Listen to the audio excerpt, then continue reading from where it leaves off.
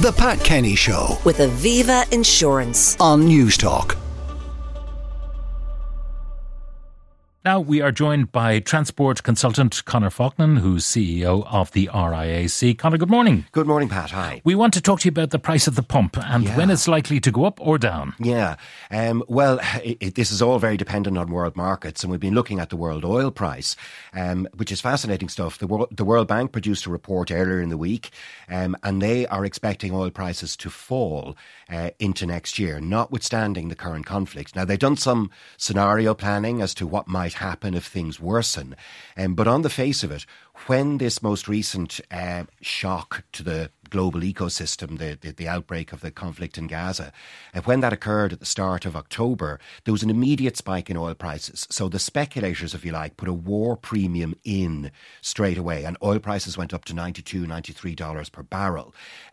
That's actually come back. So oil prices have fallen in the last little while, and down to $82, $83 overnight, and just sort of hovering. It's up a little bit today, but that's kind of day trading stuff.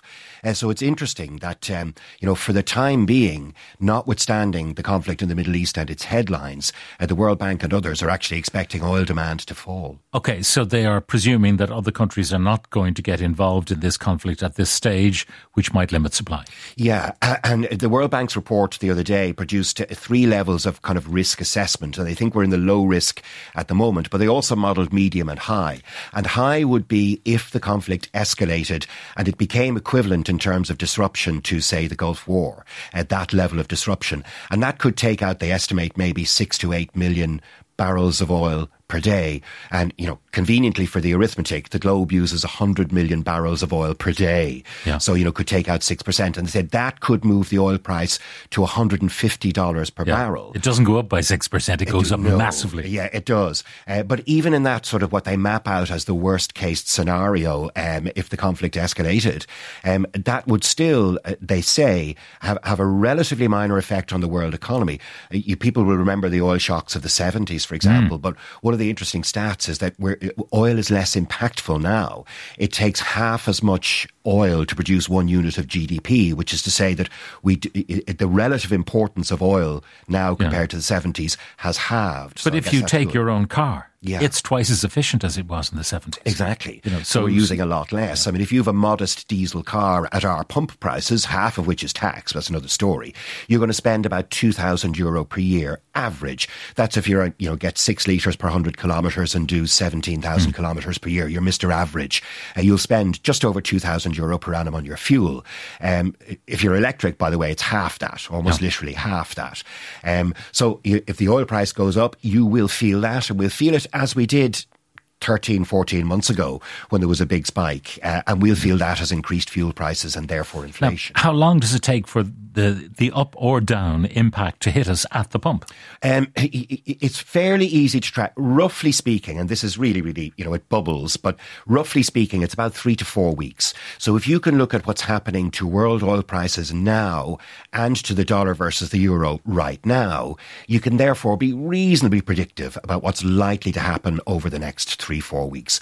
And in our case, the trend is very, very modestly down. Prices, according to the AA, fell about 1 or 2 cents in the last month. And that's what it looks like right now. For it to worsen, we would need the oil price to go up again.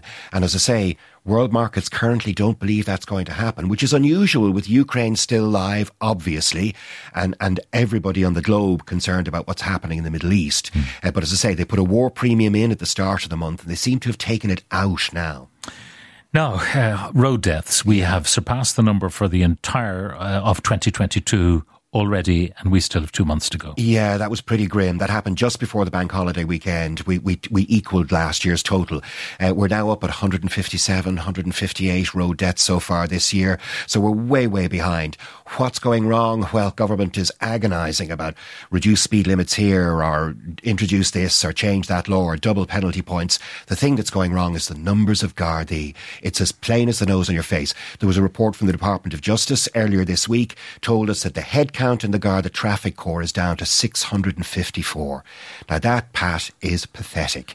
It's supposed to be 1,100. It was 1,100 a decade ago. It has been allowed to die on the vine. It's half the size it should be. And that is the single biggest thing. They will probably say, hang on a second, we now have these speed vans, the so-called Gazzo vans. They're doing a lot of the stuff that Gardaí used to do, sitting on that little hillock on a motorway. That's a waste of Garda time. They could be doing other things, crime prevention, crime detection. So instead, we'll get the civvies to do it because they don't need, particular crime skills. They just have to measure. Well, the civvies man the Gazzo vans, and the Gazzo vans are a useful tool, but they're a one-dimensional tool. They only do one thing. And we know from empirical experience, QED, the Irish data, is a clear case in point.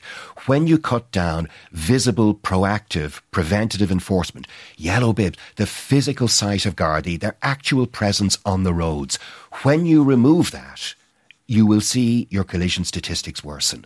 It's as I say, the data proves that really, really clearly. And that's what we've done. And for government's response to be centred around brainstormed new ideas, whether they're good ones or bad ones, is frustrating. They're not even commenting on the fact that the Garda Traffic Corps is halved in size. Yeah. One of the issues that some of the Gardaí mentioned on this programme, the idea that they don't have ordinary cars which are really Garda cars, but they're disguised. They're ordinary saloons. They may have souped up engines and so on, and they have the lights hidden behind the front bumper, basically, or somewhere on the dash, because they catch people doing all sorts of bad things, and you don't know they're the Gardaí. Yeah. So you continue with your bad behaviour, and then suddenly those blue lights start flashing, and you're done. Yeah, and there is a delta between preventative policing, which is kind of proactive and visible, versus covert. You can't have no covert. That doesn't work either.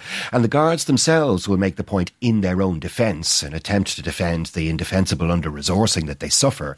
But they will make the point that other Gardaí who are traffic specialists will physically do traffic enforcement. But that's where we used to be before we had a traffic corps. And we don't need to debate this. We proved it ourselves. Our 20-year lived experience is resource the Garda Traffic Corps and you will reduce the deaths. Don't and you won't. Finally, Conor, is there any breakdown yet as to how many cyclists died, how many pedestrians died, how many drivers died, how many passengers died? Because just anecdotally, looking at many of the reports, a lot of pedestrians seem to be victims this year. And you hate victim blaming of anybody, but if you can't see someone... Yeah, well, there is good data on that. And for the first time, we actually have e-scooter users turning up in the deaths. And all of these figures are preliminary until post-coronary reports and all that. So they're all just indicative. But we do know that, yes, pedestrian deaths are up. There are cycling deaths in the mix as well. And look, roads are dangerous things. So you don't want to go victim blaming, obviously. But everybody who uses the roads requires to be safety aware. If you've got a spinning blade in the factory, you have to be cautious of it. It's an unfortunate fact of life that one of the biggest risks we face is when we go out and use our transport system. So everybody involved has to be safety aware. Conor Faughnan, who's CEO of the RIAC. Conor, thank you very much for joining us. The Pat Kenny Show. With Aviva Insurance. Weekdays at 9 a.m.